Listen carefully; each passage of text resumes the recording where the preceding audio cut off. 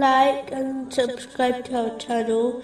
Leave your questions and feedback in the comments section. Enjoy the video.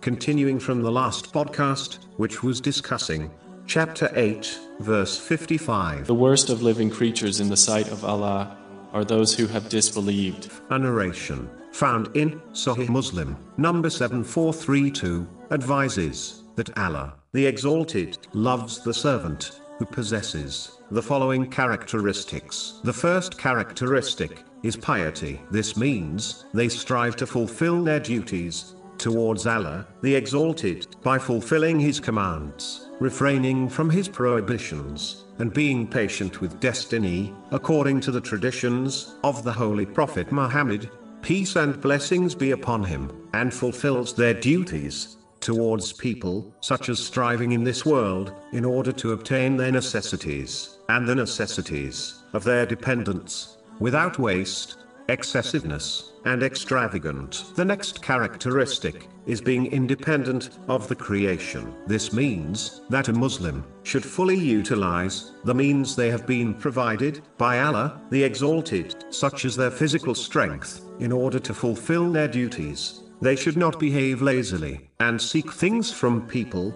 as this habit leads to dependence on them and a loss in trust in Allah, the Exalted. One should firmly believe, no matter what happens, what is destined to be their provision was allocated to them over 50,000 years before the creation of the heavens and the earth, which is advised in a narration found in Sahih Muslim, number 6748, and nothing can alter this in the slightest. A Muslim should focus on their efforts and trust that Allah, the Exalted, will grant them what is best for them.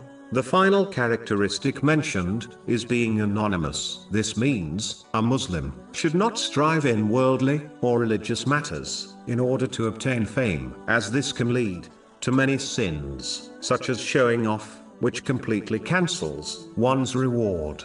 It is why a narration found in Jami Tirmizi, number 2376, warns that seeking fame is more destructive on one's religion than two wolves let loose on a herd of sheep.